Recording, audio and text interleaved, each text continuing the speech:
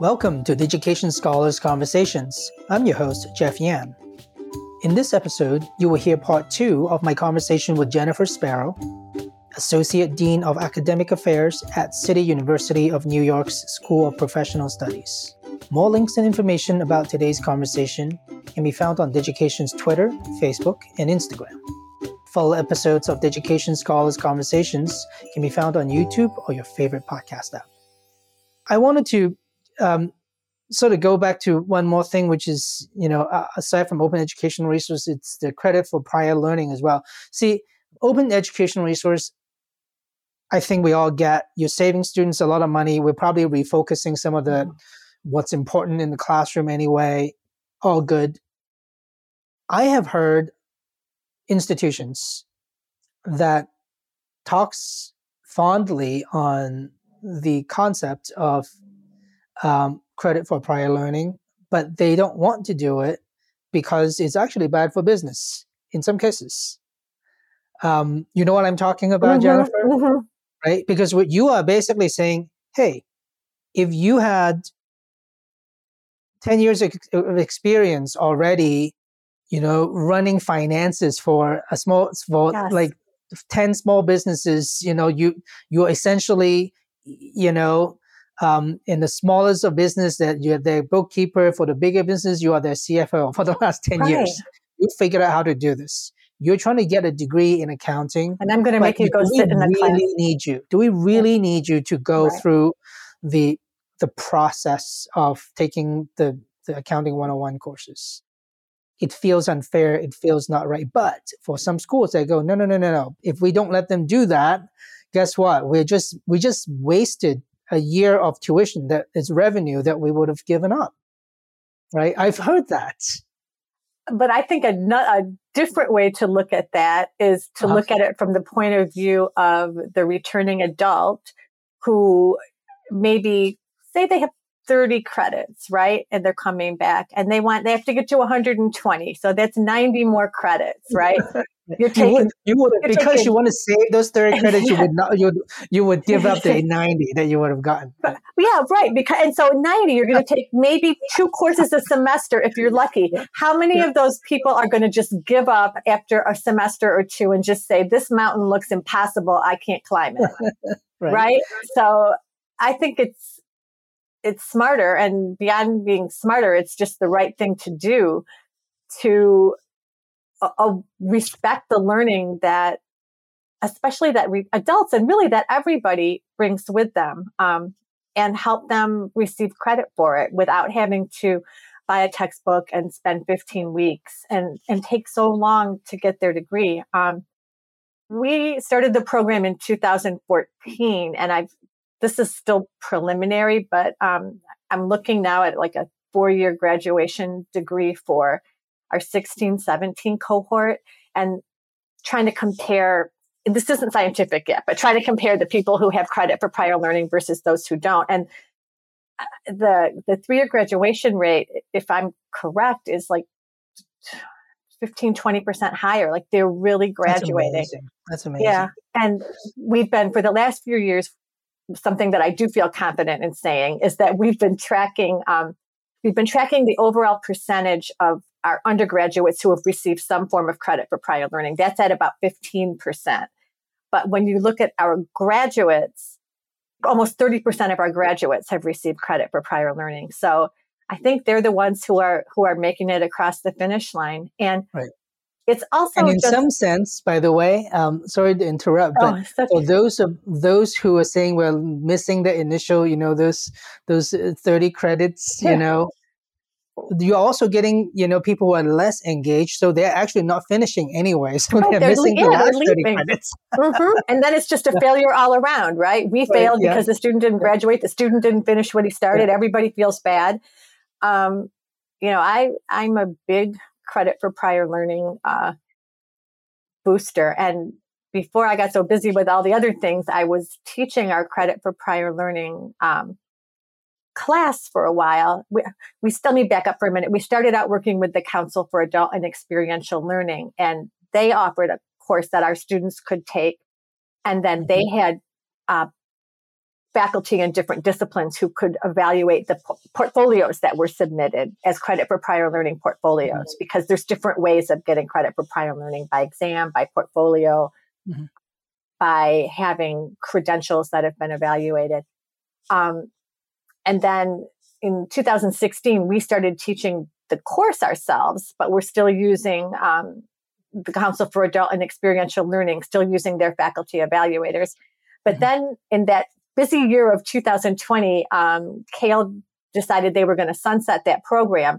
And so then we had to figure out how we were going to be able to do our own in-house portfolio evaluation. And we've actually started using Digication ePortfolio. So the students take the course. As they're going through the course, they're learning how to they pick a syllabus and they say, okay, I already have accounting experience, so I'm going to write a portfolio and demonstrate that I already know and I already can do the learning outcomes of that accounting course. Right. So they actually write to the learning outcomes, and then they put everything in the ePortfolio. They have to upload some kind of supporting documentation or evidence for each learning outcome too. It could be a letter it could be a performance evaluation. It could be a budget. It could be any kind of work product. And then we have been training our own faculty evaluators then to use our rubric and to score the portfolios. So we've been doing that for about a year now. That's so awesome. I'm really glad to hear that has worked out. And it's really working out great. Yeah, it's really great to hear that it's, being used in such innovative ways. But I want to now go back to one thing that you said, which was not only is it the smarter thing to do, which I agree with you, but it's the right thing to do. And I think that's why you get these great people around you, because you are doing the right things. And it wouldn't matter. I mean, clearly you're smart, so you figure out how to make it work anyway. But you start with, look, this is the right thing to do. There are people in the world that are in this situation where, look, they don't have, they didn't have a degree. They should get a degree. They're good enough to get a degree. They just don't see the point of doing a semester of, boring stuff that doesn't apply to them. So let's drop our ego that they must go through this, otherwise it doesn't count. And let's have them have a go at proving that. And then, we'll let them come in where they need to be. So to me, this is where I really feel like that's one of the amazing things that you and your colleagues have done at SPS, which is, you're obviously you're always looking out for the students, things like, open education resources, et cetera. It's all about that. Otherwise you don't have a lot of incentives. You could have passed that buck onto the students and say, look, we require this book, take it or leave it. Right. Right. And it's more work for the profs. It's not that the work has just disappeared. It's the institution. And, we have the Office of Faculty Development, Instructional Technology, where Karen works, and, they run workshops in how to find OER resources, how to build the course. We have to stay on top of it, and go through all the links every semester to make sure nothing broke or changed. Yeah, it's a lot of curation. It's much more work than just saying, this is the text, go buy it, right? And I think that there's something, everything that you do seems to be just very focused about, like, how am I going to make the students' experience a little bit better? And again, our original premise was schools should, that's the job of the schools. Shouldn't you be doing that all the time? But it's so easy to get stuck in the way that things have always been. And therefore you're not able to do that. Now, you had also a lot of experience with, I think you talked about general education, maybe outcome assessment as well. Yeah. How has that changed over time? The outcome assessment, I was much more really hands-on with it in when I was overseeing general education directly, which I'm not anymore. But we had a way of doing this, of bringing, this was kind of before COVID, but we would collect samples of work across different sections, create a rubric, norm the rubric, and bring faculty together for a day. And actually, we're doing quite a bit of this now remotely to get together and, read through a set of papers and kind of double score them and then come up with, see how we're doing. And we never, I guess a shift in the mindset is we never really thought about it to get people to think, okay, you're not grading the student. You're actually we're grading ourselves. We're grading how well did this course do in teaching the things that it's supposed to teach. So it became a really great faculty development tool or faculty development experience. And because our courses they're online, and courses like one course, even if it has multiple sections, it's cloned from a parent course, right? So if I'm running 5 sections of professional writing, they all are basically the same with different instructors. So it gave us really good information plus the feedback from the profs about what needs to be changed, So everybody came together after the assessment and said, okay, we need to make these changes in the course. And so it was really that was closing the loop. It was really a great cycle of doing the assessment, kind of having findings, and then being able to act on the findings by changing the course. And I really do think that your leadership skills comes in really handily on something like this. I think a lot of schools try to do the same thing, and maybe and literally follow the procedures, sort of step by step, but can't do it because, the nuance, the devil, the sort of the devil's in the details, how do you get faculty to not think of it as, hey, you're just using this as a judgment of busy me, work. Yeah. Right. Or sometimes it turns a lot more into accountability, but when does the accountability of how well this class do turn into doesn't mean that my position is in the chopping block. You're going to replace me, right? So there's a lot of that I think goes into what you do. And I must say that I love the credit for prior learning thing that you do, but I must say that some of this assessment sort of experience probably bring in some aspect of that credit for prior learning. Absolutely. Yes. The outcome driven, so it brings in the level of sophistication that without that, gen ed assessment experience, you might not have been has done as well to students as you are guiding them to do their own sort of assessment of themselves on these outcomes. The other interesting connection to sort of what I would consider, kind of traditional outcomes assessment and credit for prior learning is that when we're asking, when we're basing a portfolio on the learning outcomes from a course syllabus, it's really important that the course syllabus outcomes be measurable and be something that can be demonstrated. So it kind of forces writing better learning outcomes, because if your learning outcome is, appreciate blah, blah, blah, then you're not going to be able to assess it because you can't really assess appreciation. So that focus on the verbs and on, is it, in one of the sessions I went to, they talked about can-do statements, like something that you can do. Then it's not going to be the syllabus won't be a good candidate for a portfolio. And that's a shame because the students, it's closing out the students' options just because we didn't write the syllabus so well. Although in general, we try to steer people toward exams if they want to demonstrate competency in the liberal arts like English or history, and portfolios work better for things like computer information systems or accounting or principles of marketing, things like that, things that are more applied. I have one other thing I wanted to say about credit for prior learning that I'm really happy about is that we are now offering, we're using language exams that are online proctored exams that Brigham Young University out in Utah has.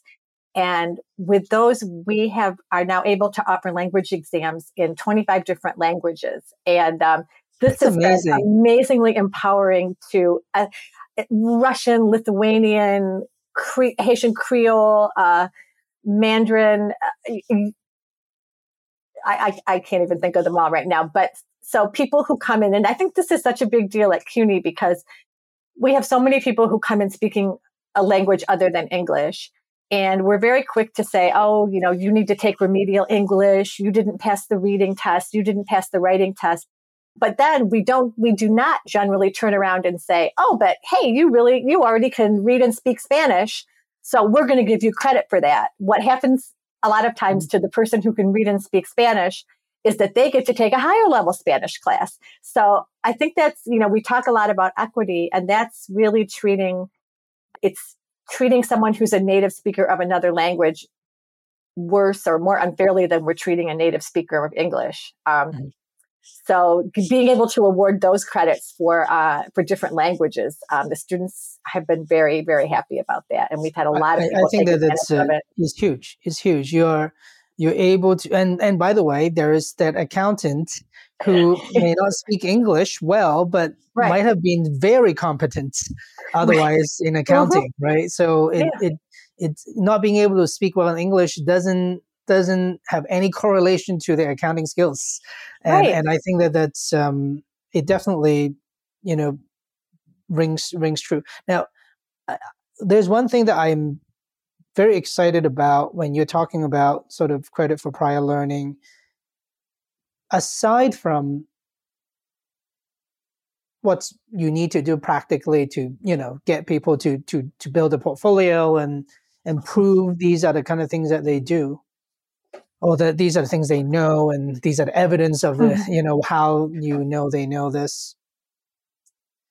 To an extent, I feel like that a lot of that concept can be taken out of the credit for prior learning context and be pedagogically applicable to all kinds of courses and regular, sort of assignments that one can think about. Right? It doesn't have to be about, hey, if you knew this, you just have to prove it. It could also be conceptually what can be applicable to everyday teaching and learning in courses that are not about prior learning at all. Don't you think? Well, I don't know if you're thinking about, because this is something I've been thinking about, so I'll just say it, is about competency-based education, because one of the things that I found kind of frustrating about credit for prior learning is that it tends to be all or nothing, right? You have to pass the exam, or you have to, pass all the learning, you have to satisfy all the learning outcomes on a syllabus.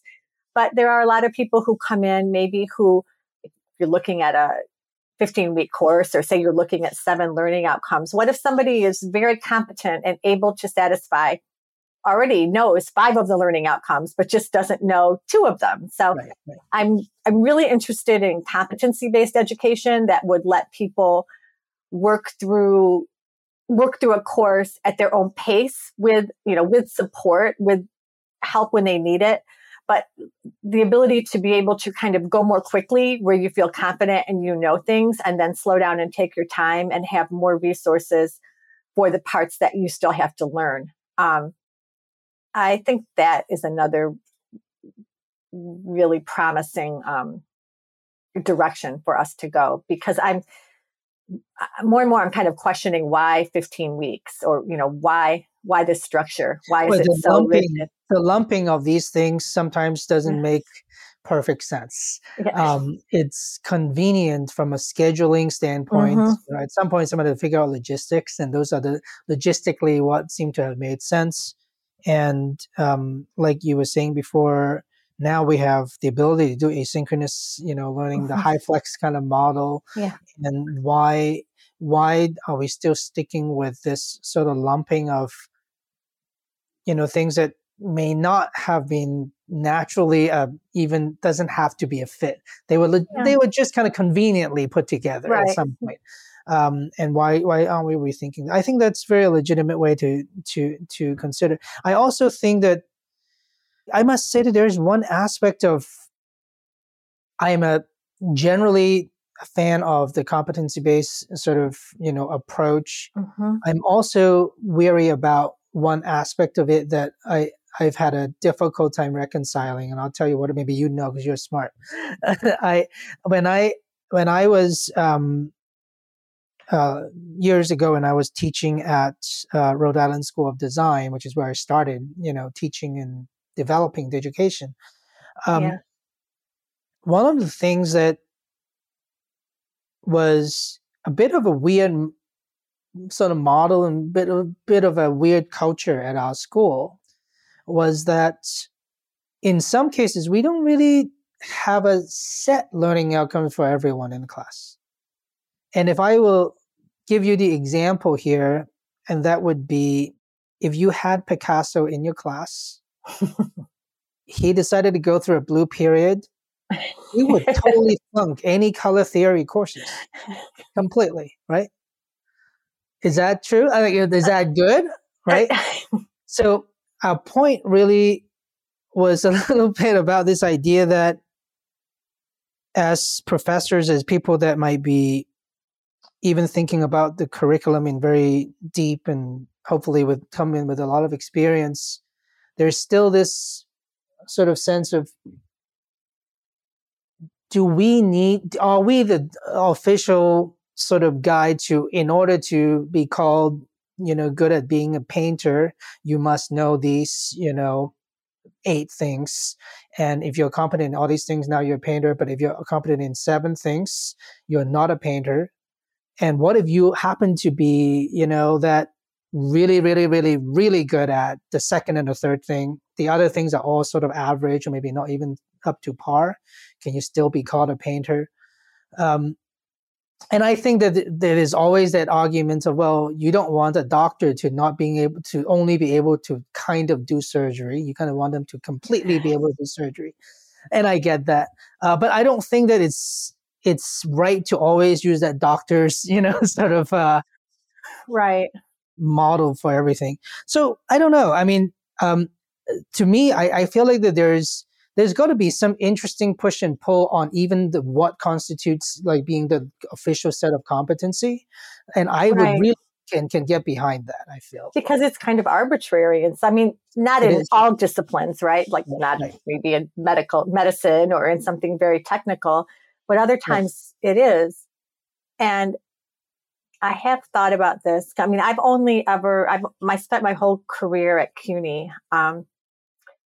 So I don't really know other schools. And I guess a piece of this that worries me is that our public institutions or places like CUNY being kind of put under more of a microscope about, you have to have learning outcomes and you have to demonstrate that the students have mastered these learning outcomes before they move on. Is that a way of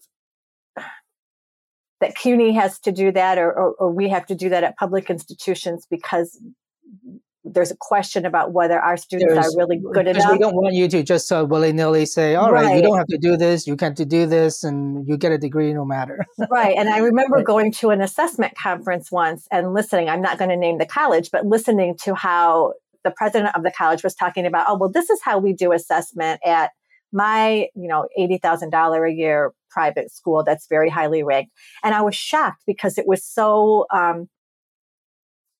students just wrote something and then the professors sort of, it was very not what I would call, not what I'm used to with assessment. It was much more free form. And I thought, wow, that's really the difference between the people who got into her college are already almost prejudged as being competent. And the people who go to my college are being held. You have to earn it. You have to prove it. Right. And so, and that's something that makes me feel very uncomfortable and sad about. Yeah, it's a lot to try to figure out. And I will say that, when we were, sort of thinking about that for our own experience at the school, and I was teaching there, I taught there for a number of years. And what seems to have been evident for us, I mean, our students were very, very dedicated and they just work incredibly hard. So for us, there is almost like no wrong approach. We don't need everyone to know how to do everything, but it was more of if that's where you want to go, you better take it to a really rigorous level. So the rigor in which the level of rigor that they reach in that chosen interest of theirs. So if you want to do blue, fine, but It's got you to be better really do good. 500 blue paintings, so that you really become the world's, sort of, expert at blue. But here's the deal for us is that we think that that's good because we think that actually, like, that's really one of those situations where we felt like there are too many things in the world to try to focus. If you were actually try to learn everything, in fact, you're not going to be rigorous in any of them. You are just kind of be like, I've touched on this a little bit. And you could be But shutting off some really great thing from right. consideration.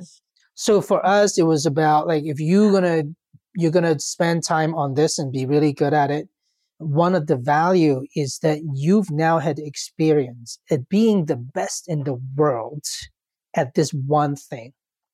Just like I know I've heard like people that would go, they would hire, people who had been Navy SEALs or Olympians, not because, sometimes they're like, yeah, but I understand that this person is going to get things done, not because of all of this, yes, the discipline and all of that, but also because they've had the experience going from a novice all the way to the best, or one of the very best in the world.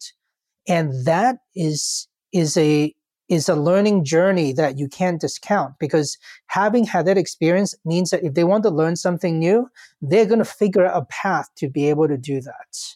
Whereas if you've never had that experience, you would sort of like flat out, like you get plateaued at some level because you don't know how to push yourself through to that next level, So that's kind of a little bit of how we had thought. So we would, and I, by the way, I do think that you can sort of, if that was the case, you can readjust the competencies, right? In the competency-based, environment, you can readjust the competency so that the competency is not about the subject matter as much as it's about the experience of being able to learn something in the process. Yeah. And that suddenly turns that competency-based piece to be something really interesting, I like that.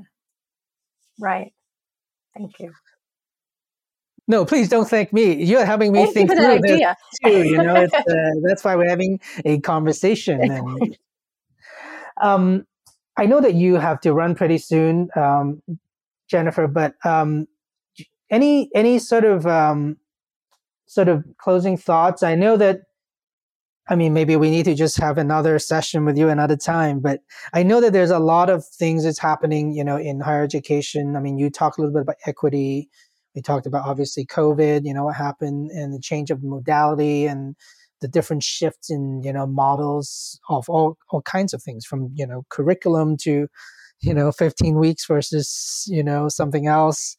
Are there other things that you want to, sort of close us out with? Some thoughts and some ideas of what comes to mind as being, pressing in the world of higher education at SPS? I guess, well, I don't want to close on a depressing note, but I think the other piece, and this fits in with what we've been talking about why 15 weeks and why this and why that is the general need for higher ed to become more nimble and flexible and able to change more quickly. I think I've been doing a lot of work on kind of non-credit to credit pathways. This is credit for prior learning, but looking at training that's done by boot camps and different tech providers, like Perscolis, Empower, some of the that serve opportunity youth in the area. And they're doing, they're working really closely with industry, and they're changing their curriculum up, and they're making sure that their graduates have got, the most current skills and knowledge. And I sometimes despair at kind of the slow pace of curricular change in higher ed. And I worry that if we don't kind of figure out how to become more flexible and responsive, we're going to, be replaced in some cases by these alternative providers that are doing a fantastic job. I think that's really a good observation. And I think that there is something, I think you're absolutely right. I think that there is also something about I don't know whether it's because of higher education that there's always this constant need for, a curriculum. I mean, to get a curriculum revised is Oh my God. no one wants to do it.